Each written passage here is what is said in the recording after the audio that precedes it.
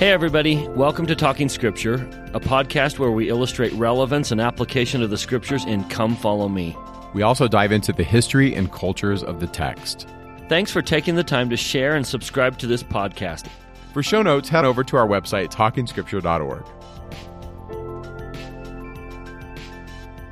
Welcome to Talking Scripture. I'm Mike. And I'm Bryce. We just want to take a moment here and give a plug for Institute. Mike and I teach at the Salt Lake Institute of Religion near the University of Utah. Here at this institute, there are great instructors teaching a variety of classes just like this podcast. In fact, institutes are all over the world, and they are available to anyone between the ages of 18 and 30. Students can come on in and have their questions answered, learn more about the Savior and the Scriptures, and meet other young people of like faith. There's no cost to students, and you do not need to be enrolled at the university or the college adjacent to the institute. Just come and enjoy. You don't even have to start right at the beginning of the semester. If you come home from your mission or just all of a sudden decide one day you want to take an institute class and it's the middle of the semester, we'd love to have you. If you or someone you love lives near the Salt Lake Institute or any institute, please encourage them to sign up for a class. We even have online courses available. We've added a link on our website, talkingscripture.org, that will help you find an institute near you and register for a class. And with that, today we are going to be in section 18 and 19, aren't we? And it's really good that we only have those two because there's a lot of history here. So the three witnesses have been called. They've had their experience with the angel. They've seen the plates. One of them is Martin Harris. Now, the Book of Mormon is in the process of being prepared for the printer. Joseph Smith learned from the loss of the manuscript that he's never going to let the original out of his sight.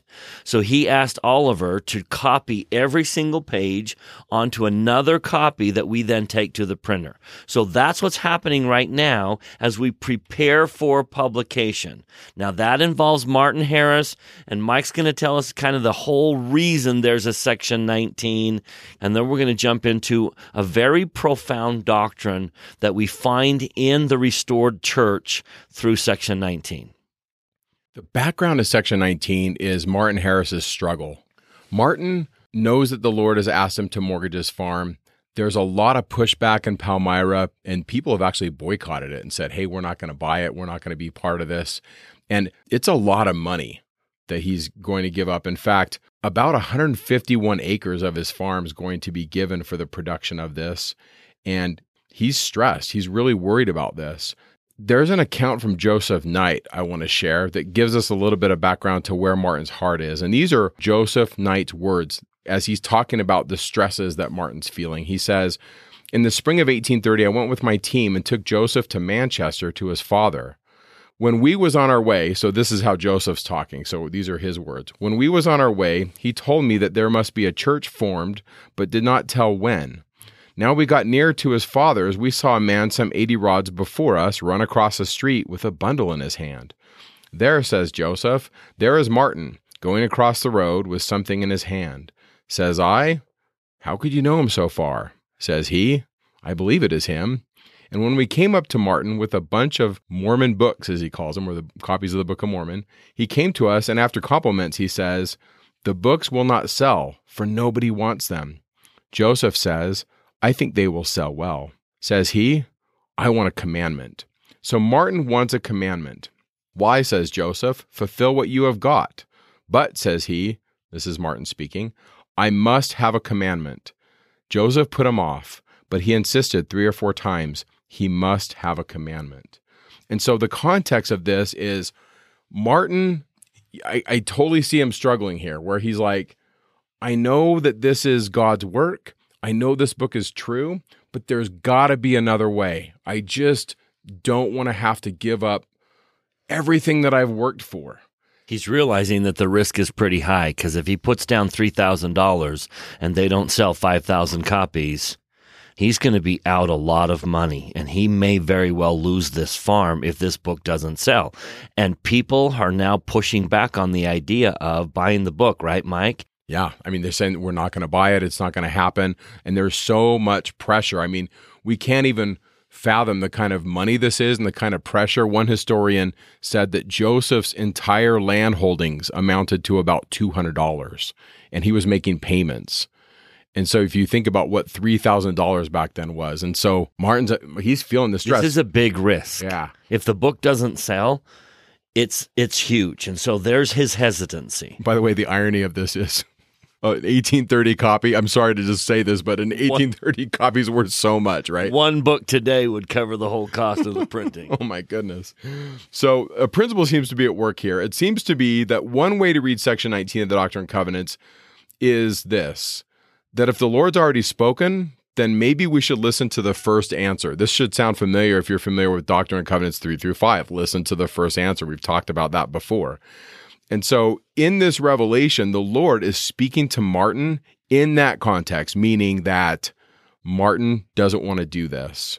And so readers of the Doctrine and Covenants, section 19, they're introduced to this idea about the Savior's suffering and the atonement, things that are not explicitly described anywhere else in canonized scripture.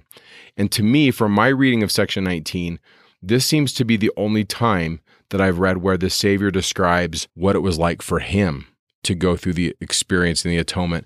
To me, it's important to see not only the history of these ideas, but it's also important to see how the Lord uses Joseph to reveal truth.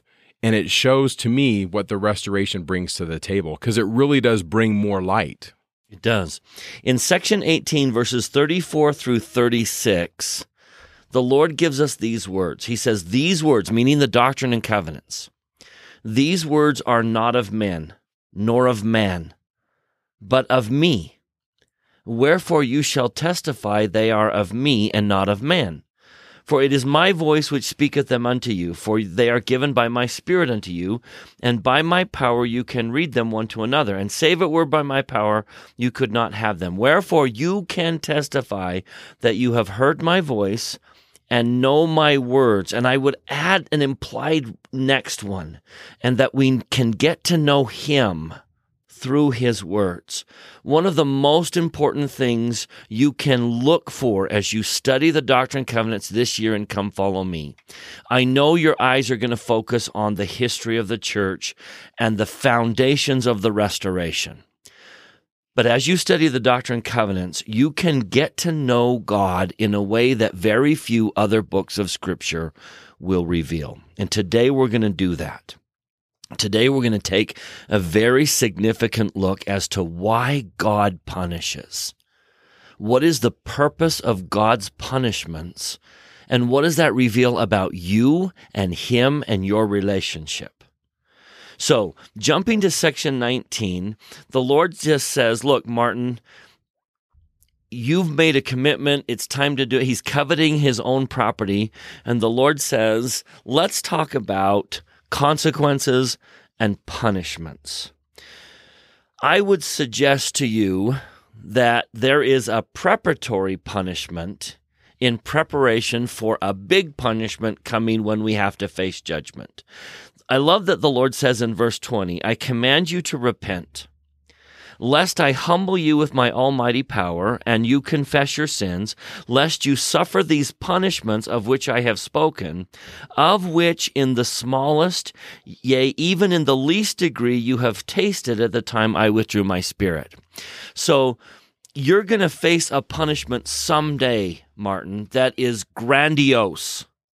And you tasted a little bit of that punishment in this life when I withdrew my Spirit.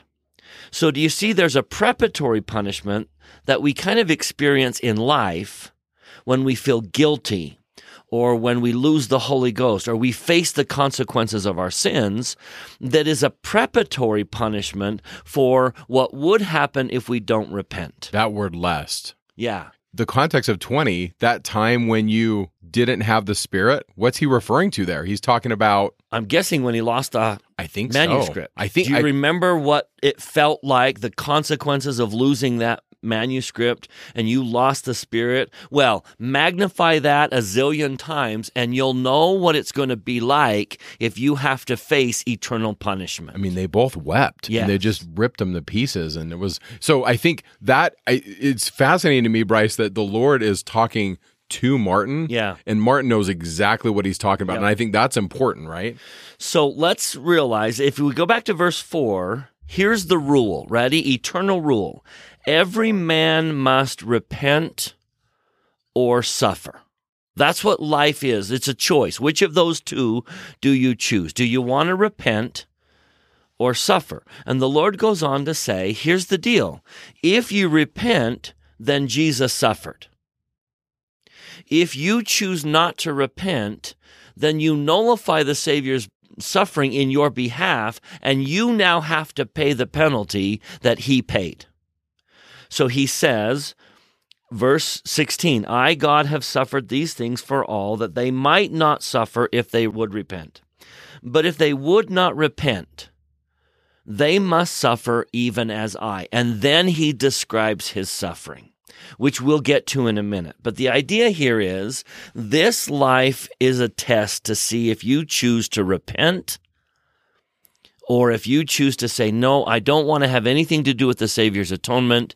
Therefore, the consequences of that is, well, then you have to pay the penalties that Jesus paid for you. You have to answer the ends of the law yourself. So there is an eternal punishment coming for those who choose not to participate in the atonement. Now, what's interesting is he's going to teach us about that punishment. So let's focus a little bit on what we mean by eternal punishment. Go back to verse 6. He says, it is not written that there shall be no end to this torment, even though it's called endless torment. So the Lord's saying, let me clarify. Endless torment isn't endless torment. What?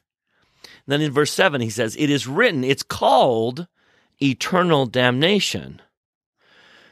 But let me explain it to you in verse 8. And he says, verse 10, I am endless. I am eternal. Therefore, the punishment that he gives out is called endless's punishment. Eternal's punishment. It's called eternal punishment because he is eternal, not because it lasts forever. There can be and is an end to torment and punishment. That's what he's trying to teach. And by the way, this is radical theology. This is really deep radical theology. Yeah. In a hellfire and damnation type of environment, Joseph is saying eternal punishment doesn't last eternally. It has an end. It's called eternal punishment because his name is eternal, and this is his punishment. Therefore, it's eternal's punishment. So then he clarifies in verse 11, eternal punishment is God's punishment. Those are synonyms. God's punishment is called eternal punishment. Endless punishment is God's punishment. Those are synonyms. So don't think that there isn't an exit to punishment. And now we enter this whole idea of why then does God punish? Now let's be honest. Sometimes we impose on God human characteristics, and quite often we punish to get even. We punish to get revenge. We punish because we're mad. We're offended that they broke our commandments, and we want justice. I think all of us have watched a parent and a child, like in the grocery store, throws a little fit, and the parent gets embarrassed and angry, and you can tell that kid is going to be punished, probably out of revenge's sake. Probably to get back at the child and scare them into ever embarrassing their mom or their dad in the supermarket again. If we impose those motives on God, it changes our hope for salvation, our expectation. It changes how we repent. It changes our faith. Because if God is punishing me because he's trying to get revenge or he's getting even or he's mad, then he's not the God that we all hope he is. And we often impose man's desires for punishment on God. So he's saying, let me tell you how and why God punishes. And what he's trying to establish here is it's not eternal.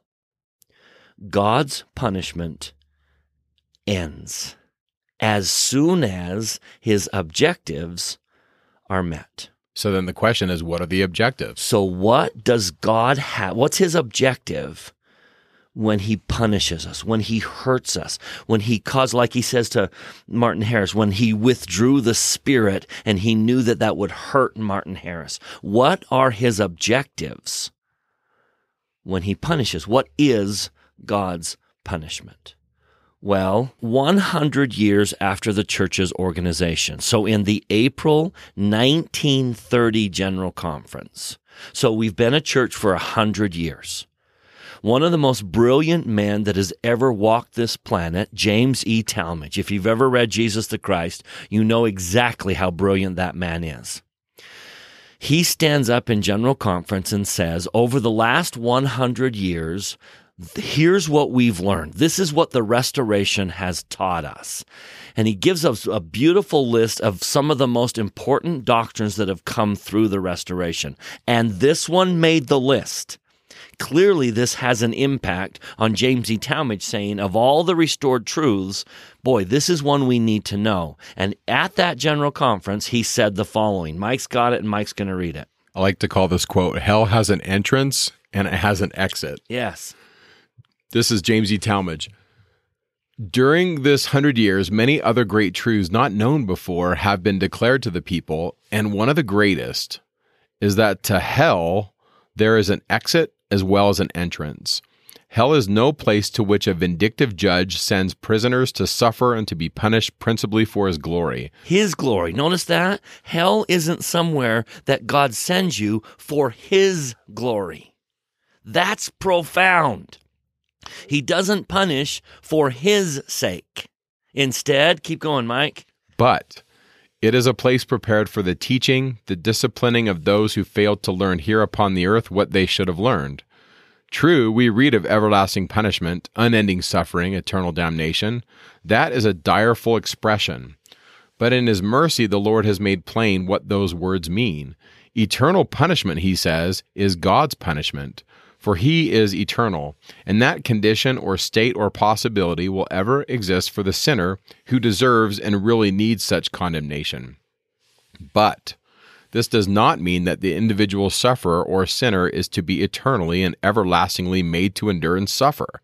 No man will be kept in hell longer than is necessary to bring him to a fitness for something better. Now, this is where we need the choirs to sing. This is where we need background music, and this is the crescendo. What Mike just read is the crescendo of this doctrine.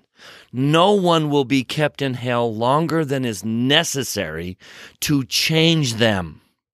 The whole purpose of punishment is to change. And then, when he reaches that stage, the prison doors will open, and there will be rejoicing among the hosts who welcome him into a better state. The Lord has not abated in the least what he has said in earlier dispensations concerning the operation of his law and his gospel, but he has made clear unto us his goodness and mercy through it all. For it is his glory and his work to bring about the immortality and eternal life of man. That is such amazing doctrine. That God's punishment, the whole reason there is a hell, the whole reason the Holy Ghost is pulled away from us, the reason bishops withdraw the sacrament from sinners, the reason there's punishment, the reason God punishes his children isn't for revenge or hurt them or to get even. It's to change them into a better state that will make them happier. I'm going to read from Ezekiel chapter 18, verses 21 through 23. Listen carefully to the Lord. He says, "But if the wicked will turn from all his sins that he hath committed, and keep all my statutes, and do that which is lawful and right, he shall surely live and shall not die. All his transgressions that he hath committed, they shall not be mentioned unto him. In his righteousness that he hath done, he shall live." And then this statement, Have I any pleasure at all that the wicked should die, saith the Lord God, and not that he should return from his ways and live? God does not take pleasure in our pain. He doesn't take pleasure in our punishment. He's not happy that we're getting it. He's simply helping us change. That was Ezekiel 18:21 through 23. You may want to go back and mark those and think about that. That God's objective is to change us into a state that will make us happier and better, that God lives in a state of never-ending happiness and he wants us to have it. So what then might be the magical moment that lets people out of hell? What might be the magic formula? What do you need to do to open the prison doors? Well, we get a glimpse in the Doctrine and Covenants.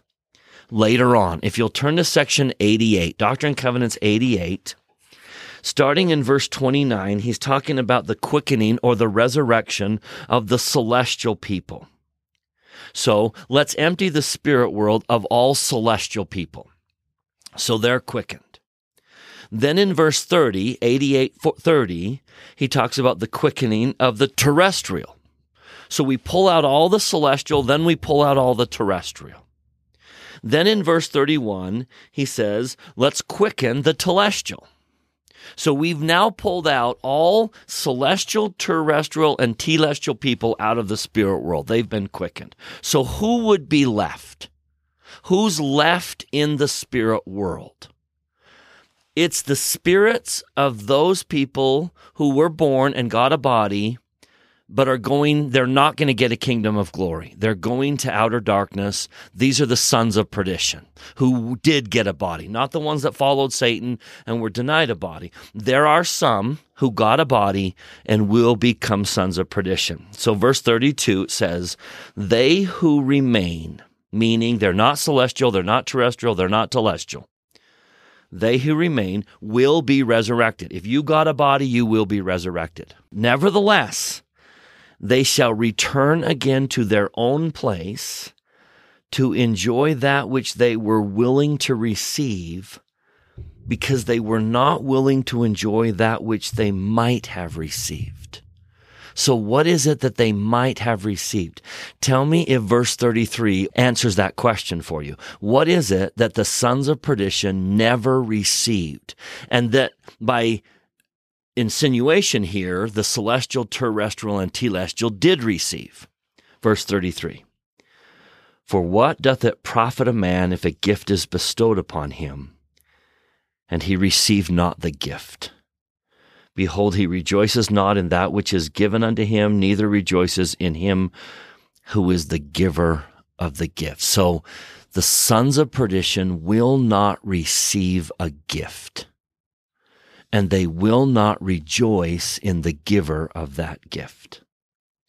What does that seem to suggest? Opens hell's doors and allows anyone to get out. I would suggest the gift is the atonement of the Savior. And that once you accept him, whatever that means, I don't know what that means. How does a telestial person accept the atonement versus a celestial person? I don't know. But we know in our lives we've had degrees of light and degrees of darkness, right? And there's got to be a minimal level of I accept the atonement and agree to play on his team. I agree to have its influence in my life that would get a telestial person out of hell. To me, it really opens up this idea, and I'm not saying this is doctrine, but to me it opens up this idea, Bryce, that there's no sin greater than the atonement, because the atonement truly has all the power. So if I am fitting into that space of a son of perdition, it's not necessarily about anything I've done. It's that I won't let the atonement work. I refuse the atonement. To me, my reading of these verses is the idea that the Lord has great power, all power, and the atonement is infinite, but he won't force me. He doesn't control my will. In other words, that's a free will offering that only I can give. That's cool. And I think I think that's what it's saying. I think sometimes if I ever teach, well, if you do this, then you've gone too far, I don't think that's correct. I think that's what the adversary wants to teach. I think the Savior's like, he opens up his arms and says, receive me. Yeah, it's never too far. The atonement is infinite and can cleanse any sin, but you have to accept the atonement. And I think back in section 76, where it describes the sons of perdition. Starting in verse 32, it describes Satan, and then 32, the sons of perdition. Verse 35, Doctrine and Covenants, section 76, verse 35, says that the sons of perdition crucify him unto themselves and put him to an open shame. They will not ever accept the atonement, his gift, his offering. They refuse him. They refuse the giver, and they refuse the gift. They crucify him unto themselves and put him to an open shame. But I think sometimes we read verse 34 and it causes people to lose hope. Whenever you read a verse that says something like, there is no forgiveness in this world, talk about something that's depressing. When I teach it, I try to say, it's not talking about you've done something that there's no forgiveness. Yeah. It's saying, repent, receive him. I think that's what we're looking at here, at least from my perspective. Yeah, let me throw one more scripture in. Why is it that Satan and the sons of perdition will never be redeemed? It's not because Jesus can't redeem them. It's not because the atonement isn't big enough. It's Doctrine and Covenants, section 29, verse 44. That's the answer. The Lord tells us in section 29, verse 44, for they that believe not unto damnation, for they cannot be redeemed from their spiritual fall. Again, I'm inserting in verse 44. It doesn't say they can't be redeemed from their spiritual fall because they've gone too far and the atonement can't cleanse them. That's not the reason. It says very clearly, they go off to eternal damnation and cannot be redeemed from their spiritual fall. Why? Verse 44. Because they won't repent. Because they will not repent. That's the issue. They will not repent. Therefore, they crucify Christ unto themselves, keep him out of their life, and then they have to suffer. So now, again, back to our comment that seeing God correctly, God doesn't punish us for his glory. It's because he has a gift for us, a gift that will make us happy. And the only reason for our sorrow, the only reason for our punishment is that we change. And the moment we change, the doors open and we are freed from the punishment. And I would suggest that the change that needs to happen is the acceptance and the beginning to live the atoning sacrifice of Jesus. We keep his commandments. We bring him into our lives. Now, let me separate these again into a preparatory punishment and an eternal punishment. If souls in spirit prison can get out of hell, where I think they're beginning their eternal punishment, the big eternal punishment. If souls, even in that environment, can end the punishment and get into a kingdom of glory by accepting the gift that was offered, what then does that say about the preparatory punishment that we feel here in life? It means repentance is about getting Jesus back into our life. Do you remember what John the Baptist said? Make straight his paths, clear his paths out, prepare ye the way for the Savior. And then he goes on to describe that sometimes there's a mountain between me and Jesus. Well, tear the mountain down. Repentance is about getting Jesus back in my life. Because sometimes I do something and I create a mountain between me and the Savior. And that mountain causes pain in my life. That's the preparatory punishment. So how do you end the preparatory punishment in this life? How do you get the Spirit back? How do you now qualify for this sacrament? What is repentance? It's getting the Savior back into the life. It's receiving the gift. It's loving him and living his gospel. It's making him part of your life. You get the Savior back in your life. If that's what would free a soul in spirit prison, do you see what he's trying to say about this life? Now, Martin Harris has pushed the Savior out because he cares more about his property than he does about this book being printed that's going to save the world. He's pushing Jesus's priorities out of his life. I think he also says to Joseph, we've seen an angel. I know this is legitimate. The Lord can do it. The Lord can do it, right? Yeah. And I think this is back to the thing we talked about a couple podcasts ago when we asked the question, why does John the Baptist have Joseph baptize Oliver, and why does he have Oliver baptize Joseph? And the principle is simply, well, if you can do it, you need to do it. And that, in other words, the gospel is participatory, and sometimes, frankly, that's tough. Sometimes I just want to go to church and be taught. I don't want to have to do something. And the Lord's like, well, in my church, we're all picking up a pail. We're all working. And like I said, that can be tough sometimes. So what we're pushing away is his way, his method. We may not think we're pushing him away, but it's kind of like Jesus in Gethsemane where he says, can I do this another way? And the Father says, there is no other way. He sends an angel to comfort him, basically saying there is no other way. So then Jesus then prays, if there's no other way, then I'm going to drink the cup. And I think that's what Martin Harris is pushing away is, I don't want to do it your way, Lord. I don't want to do it the way you've told me to do it. Can I find another way to do this? Now, do you remember what Jesus said to Peter when Peter suggested he find another way? Jesus says, I'm going to Jerusalem and they're going to crucify me. And Peter says, no, let's find another way. Do you remember the rebuke he got? Get thee behind me, Satan. Don't push my purposes out of the way. So Martin Harris has put a mountain between him and Christ saying, I don't want to do it your way. I want to find an easier way to do this. And repentance means, no, Lord, I don't want to do that. Come back into my life and we'll do it your way. Repentance is the act of getting the Savior into your life. And he tells you right in here, he says, this is what I went through. And so let's get back to that. So here we go. If you accept the atonement, then his punishment, his payment suffices. And it covers your transgression, and you don't ever have to pay eternal punishment. So if your preparatory punishment causes you to repent and get the Savior into your life, you avoid eternal punishment because Jesus paid that. He says, however, if you will not accept the gift, if you actually refuse his payment of it, then you have to pay it yourself. You have to pay your own punishment. Which suffering, he says, caused myself, even God, the greatest of all, to tremble because of pain and to bleed at every pore and to suffer in both body and spirit, and would that I might not drink the bitter cup. This is what it cost me. Don't do that. Jesus is saying, let me pay for it. I already have.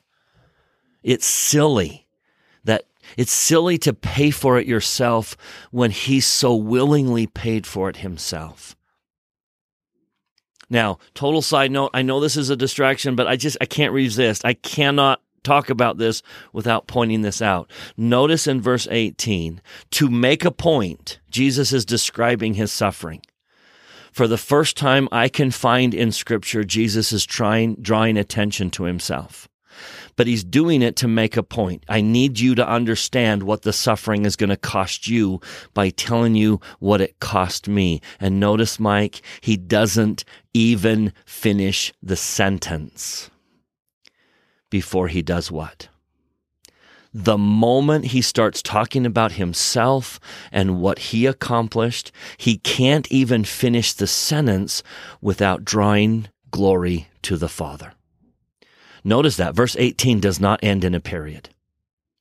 He says, which suffering caused myself, even God, the greatest of all, to tremble because of pain and to bleed at every pore and to suffer both body and spirit, and would that I might not drink the bitter cup and shrink, nevertheless, glory be to the Father. Do you remember back in premortal life when Lucifer said, I'll go do what you want me to do, but I get the credit? And do you remember when Jesus says, Father, thy will be done, and thine will be the glory? He was true to that forever. He accomplished the greatest thing that anyone on this planet has ever accomplished, and he won't take credit for it.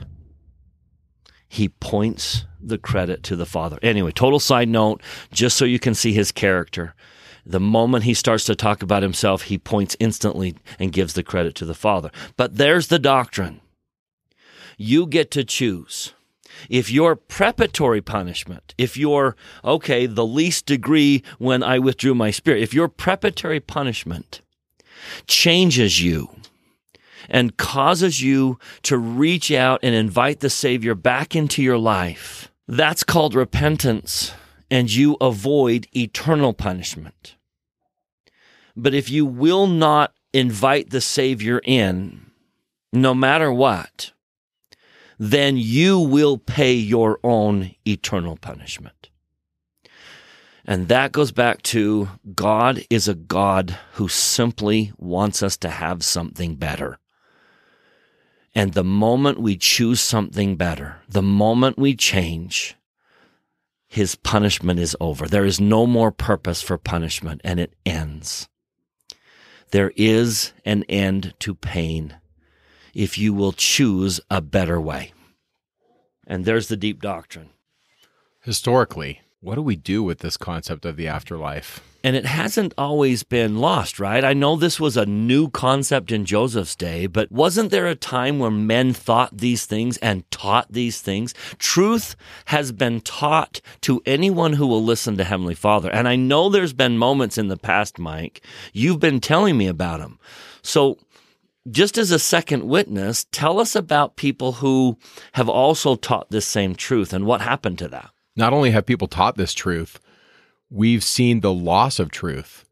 And the Bible, as we have it, is kind of a roadmap to all the places this teaching has gone. For example, if you want to create a understanding of the afterlife using the Old Testament, you are all over the map because the Old Testament, or the Tanakh as it's called, has been edited so many times, and it covered so much time that the positions of the editors and the scribes had different opinions. These ideas that God will punish us, but it's for our good, these were taught even by some of the earliest Christians.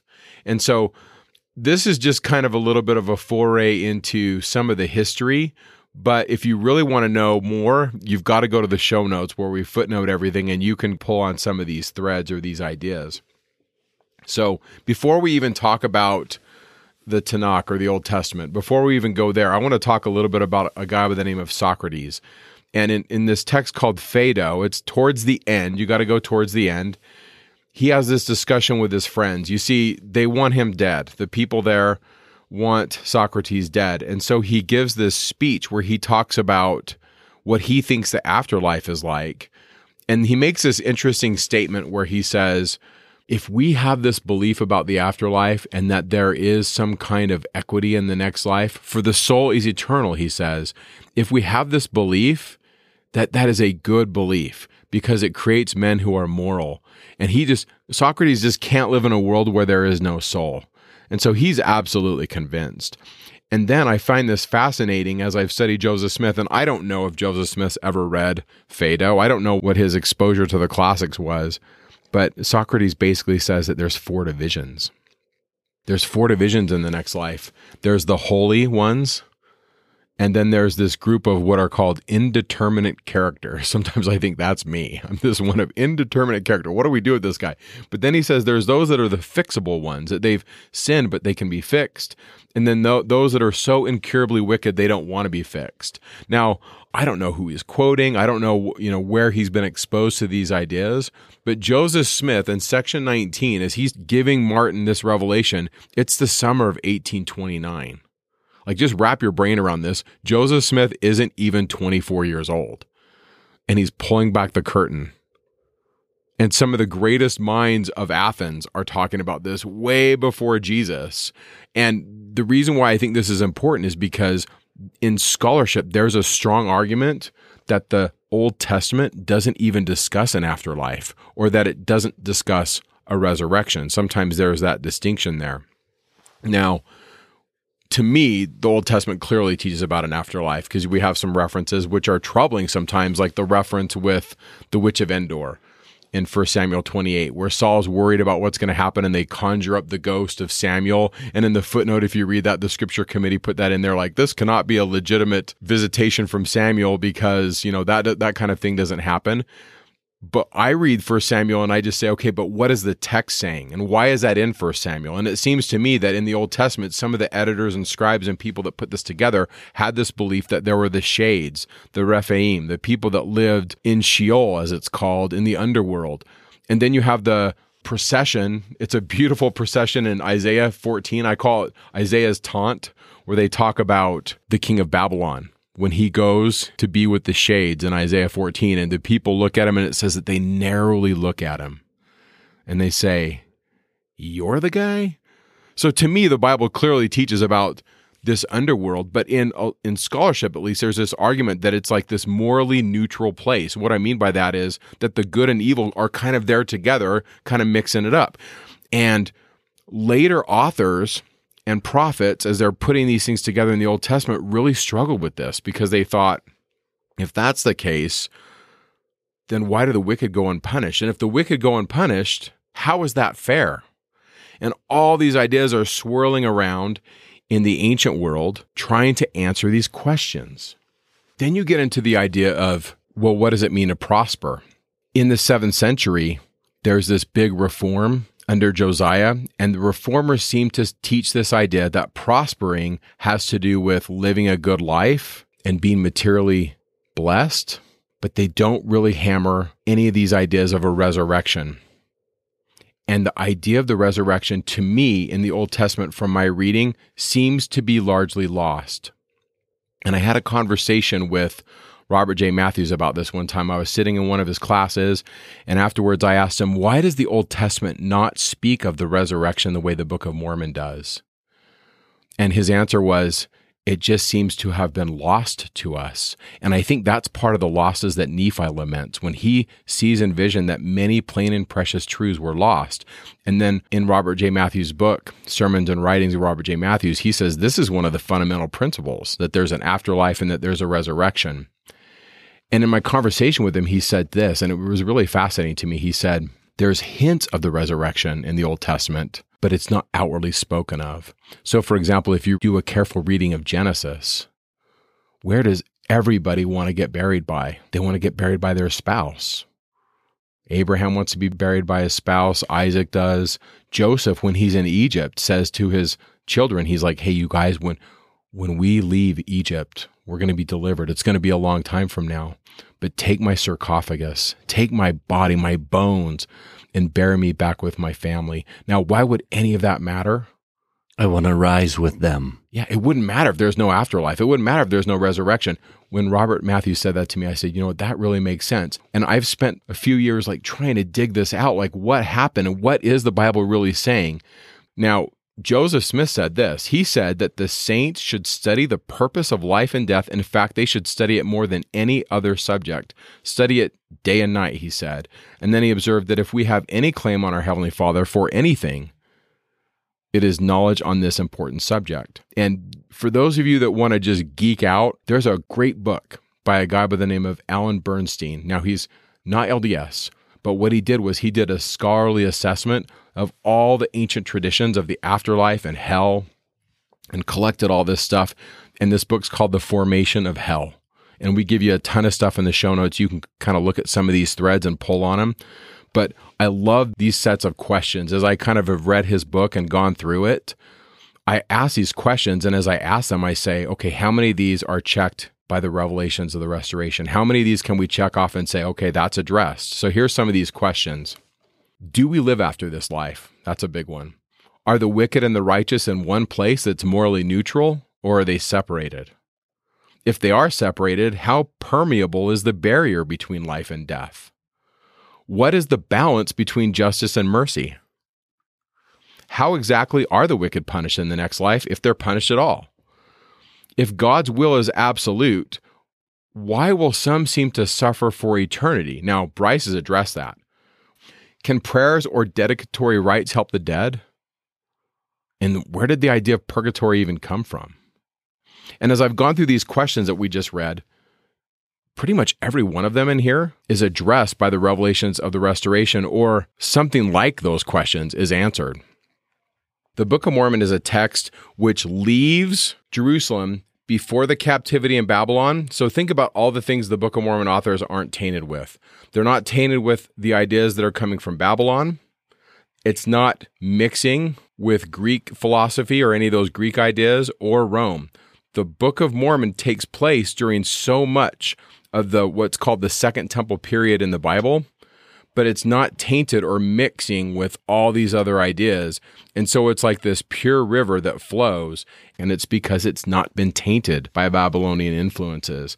The prophets that wrote the record left before the captivity. This is one reason the explanations of the underworld are so different in the Book of Mormon than in the Old Testament. And another reason would be the Egyptian influence on the text, something that can be found if we look closely. And we'll talk about that later when we get into the Old Testament. We're going to look at some of those ideas. But in the Egyptian context, it's radically different than the Old Testament. In the Egyptian context, there's an afterlife, there's an underworld, there's a resurrection, and there's an ascension. There's all this stuff happening in the Egyptian stuff that's not necessarily in the Bible. And yet, if we read the Book of Mormon, we read about a resurrection. We read about a spirit world. And so the Old Testament is seriously lacking, and it shows a world of the dead that does appear to be morally neutral. In other words, a place where good and bad departed souls coexist. We see this in the Babylonian text, this place where the good and bad kind of commingle. We see this in the Samuel narrative. We see this in Isaiah 14, a little bit of that. I think that some of these ideas that were swirling around in Babylon have crashed into these biblical texts. They've entered into them, and that's why the Bible reads the way it does. And so in Alan Bernstein's book, The Formation of Hell, he makes this statement, which I just found profound. He quotes a couple of passages in Ezekiel 32 and Isaiah.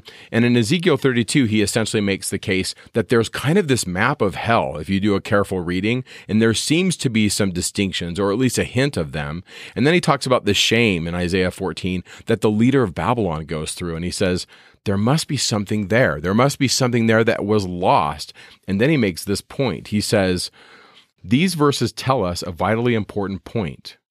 The different approaches to death and punishment after death, which occur in the Hebrew Bible, do not develop towards some perfect or more sophisticated position. No linear model applies here.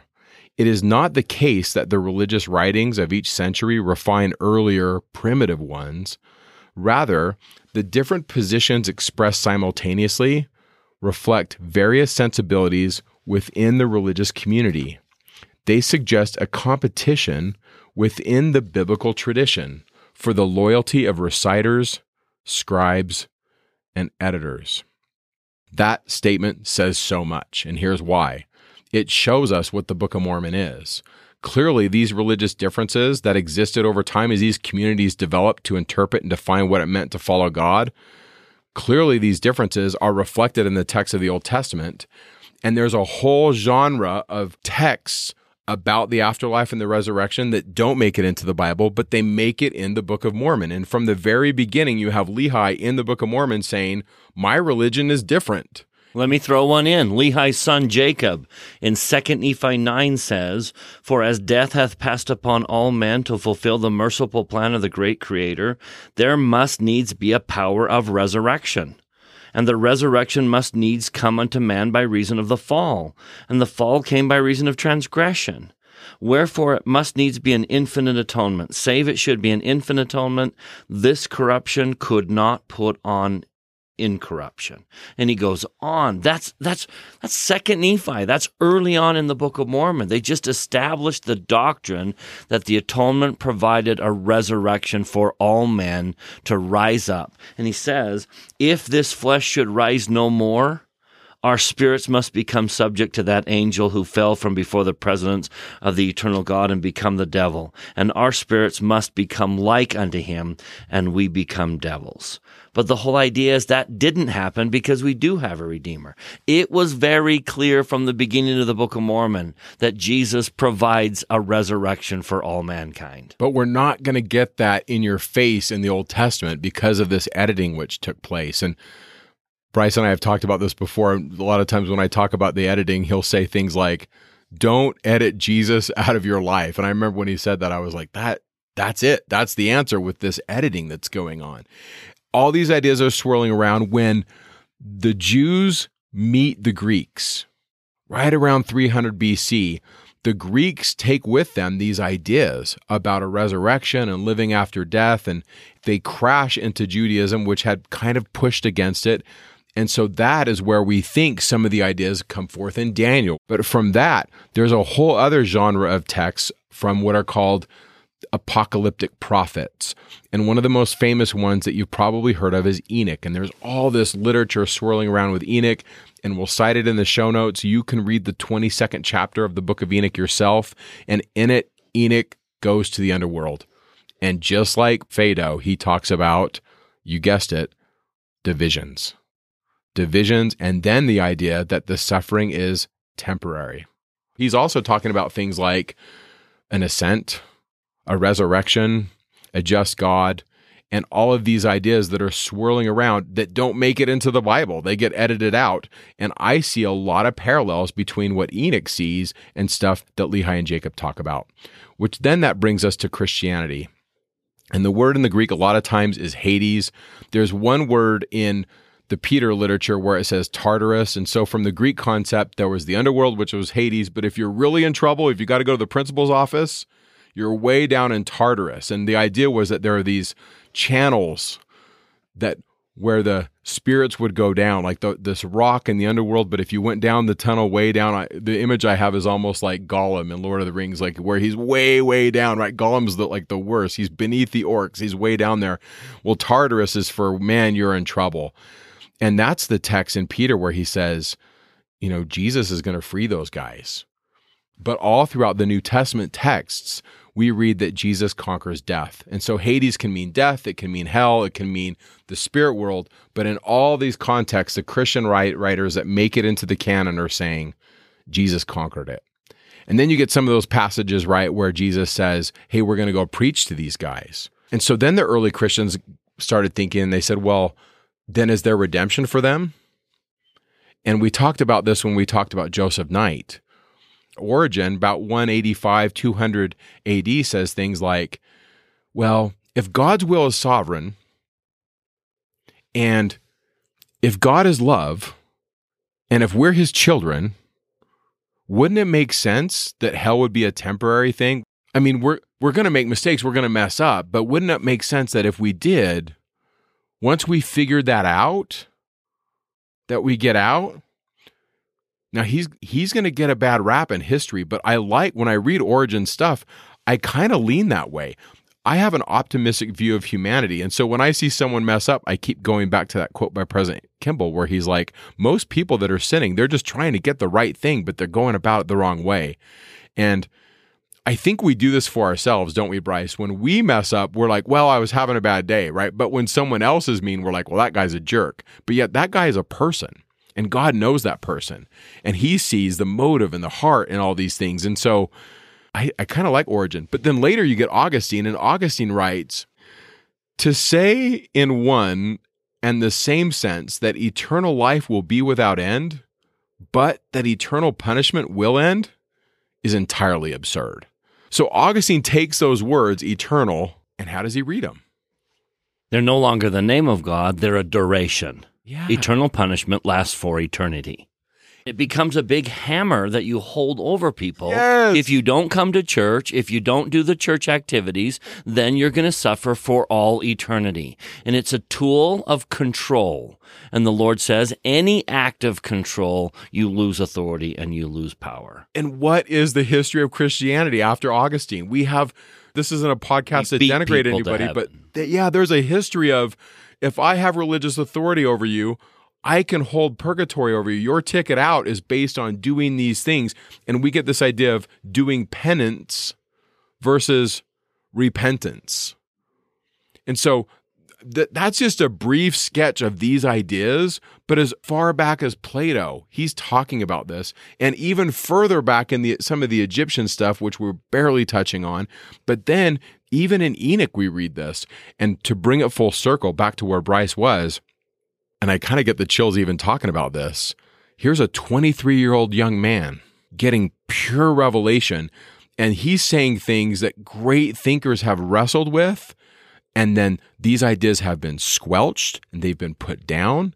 And now, right out of the gate, if you look at the date, we don't even have the church yet. It's not even restored yet. And great truths about the afterlife and who God is. I love how Bryce said, okay, it's neat to connect the dots on the afterlife, but what does that tell you about God? And to me, that's where I feel that changes me, because now what? He's not an umpire trying to call you out. He's a coach trying to wave you home. And the way you view him, how you view him, will determine whether or not you have faith and hope. And you have to see him as, I am not vindictive. I am not punishment-oriented. I don't try and get even. I'm not getting revenge. He wants us to change and have a better happiness. And the moment we change, the punishment is over and the objective has been met. That is a God that wants me to be saved. By the way, that tells me how to be a parent. How to be a parent. Or to be a teacher, or whatever your job is. If you have a job where you have to work with people, as soon as they change, you remove whatever punishment was given. I almost wish we could take Section 19. It'd be awesome if the Lord could be in charge of all of our criminal justice system and he could see your hearts. Because I really look at that I think that will be so fair. When your hearts change and you're ready to move on, let's move forward. And we live in this messy world where we don't know people's hearts. But I really do like this as the purpose, and also just a smidgen where the Lord just pulls the curtain aside and says, let me tell you about who I am and who my dad is. The Lord is just so great here. So I really love this. I love geeking out about the history, but really it's about the Savior. And getting the Savior in your life. Now, before we leave section 19, I've got to throw 3 of my favorite words in, and if I can just throw this out there as why we study the Scriptures. Section 19, verse 23, the Savior says, learn of me, listen to my words, walk in the meekness of my spirit. Let me just boil that down to 3 words that hopefully guide your study of the Scriptures. The reason you need to learn of him is so that you can listen as the Spirit makes application in your life, and then go walk. Learn, listen, and walk. That should guide how we study the Scriptures. I'm going to turn to the Scriptures and learn of him. And then I'm going to listen. What does this have to do with me? How do I now live? How do I change my life? How do I now behave? Learn, listen, walk. That is, in its simplicity, why we study the Scriptures. If you're not listening to what the Scriptures say about your life and how to change your life, if you're not applying them, you've missed something, because they need to end up causing you to change how you walk. Learn, listen, and walk. I love those verses. It's just kind of a small little glimpse into section 19. In closing, I want to talk a little bit about Martin. I know we've talked about him before, but I certainly wouldn't want anybody to judge me on some of my worst decisions. And Martin's getting a rough deal. I mean, section 19 is the Lord kind of chastising Martin.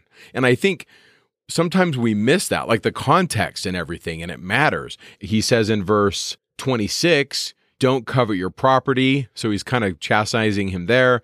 And then in verse 35, he says, you pay the printer and release yourself from bondage. And then verse 33, misery you will receive if you slight these counsels. I mean, the Lord is certainly being strict and he's being stern. And I don't want to end on that note, because Dallin H. Oaks gives a great talk. And you can go to the show notes and read his entire talk. And I'm just kind of summarizing the main points of it. But he essentially says, let's give Martin his due. Let's look at the good that he did, because that's how the Lord works with us. And so he says, for example, Martin qualified to be one of the 3 witnesses to the Book of Mormon, and he was true to it. I mean, that's a big deal. Another thing that Martin did was he was there when the church was organized, and he was part of that process. Let's not forget, Martin pays for the publication of the Book of Mormon. Like he he bites the bullet on that one and he takes the cost, and he's faithful to not only the witness, but he doesn't come back to Joseph later and say, hey, you owe me money. He does what he promised he would do. He kept his word. And then Elder Oaks talks about this. He says that Martin's brother Emer went on a mission in 1832, and he went on a mission for about a year, and he baptized 100 people. And during most of his time as a missionary, right next to him was Martin. And he's being a missionary, just faithful and true. And then Elder Oaks says, by the way, Emer's my great-great-grandfather. The H in Oaks, Dallin H. Oaks. Harris. That's Harris, yeah. So he really does do a lot of good things. Not only does he serve a mission, but then later, he's called in 1834 to be part of Zion's camp. They go from Ohio all the way down to Missouri, and it's a 900-mile journey, and they're not driving in a car. I mean, this is not an easy thing. So he does that. He joins Zion's camp, and then he fulfills the command to choose the quorum of the 12. We kind of skipped over that in Section 18, but part of Section 18 is preparing to get the church ready, and to do that, the three witnesses choose the 12, and he does that. He's faithful and true. And then in 1838, during the apostasy, he spends some time out of the church. But during that time, he's the caretaker of the Kirtland Temple. And then in 1870, he returns to the church, and he's rebaptized, and he dies in Clarkson, Utah in 1875. And Elder Oaks really does a great job of just wrapping up the good high points of Martin's life. So I think sometimes it's difficult. I mean, I would not want to have my name in the scriptures associated with the dumb stuff that I did. And I think sometimes we read it and we sometimes say things like, oh, good thing I'm not Martin. And I think that Martin's in here so that we can see Martin in us. But I see the Lord looking at us and he sees the good. He's not an umpire trying to catch us out. He's waving us home. And that's how I wanted to end with my witness of Martin and what he did, but also more importantly, my witness of how the Savior views us, because I really do think that positive outlook, I think it motivates people. And all he wants is your happiness. He knows how to be happy, and he just wants you to be happy. And as soon as we change whatever punishment, whatever consequences that our bad decisions brought, there's no purpose anymore. That's the God that we worship, one who simply wants us to be happy. Of him, both Mike and I testify. And with that, we'll see you next week. Section 20 through 22. The restoration of the church. We're going to get the constitution of the church and the revelation that comes while the church is being organized is monumental. That's how the Lord waves his arms and gets our attention. In the middle of a meeting, he gets a revelation, and we'll talk about it. Great stuff next week.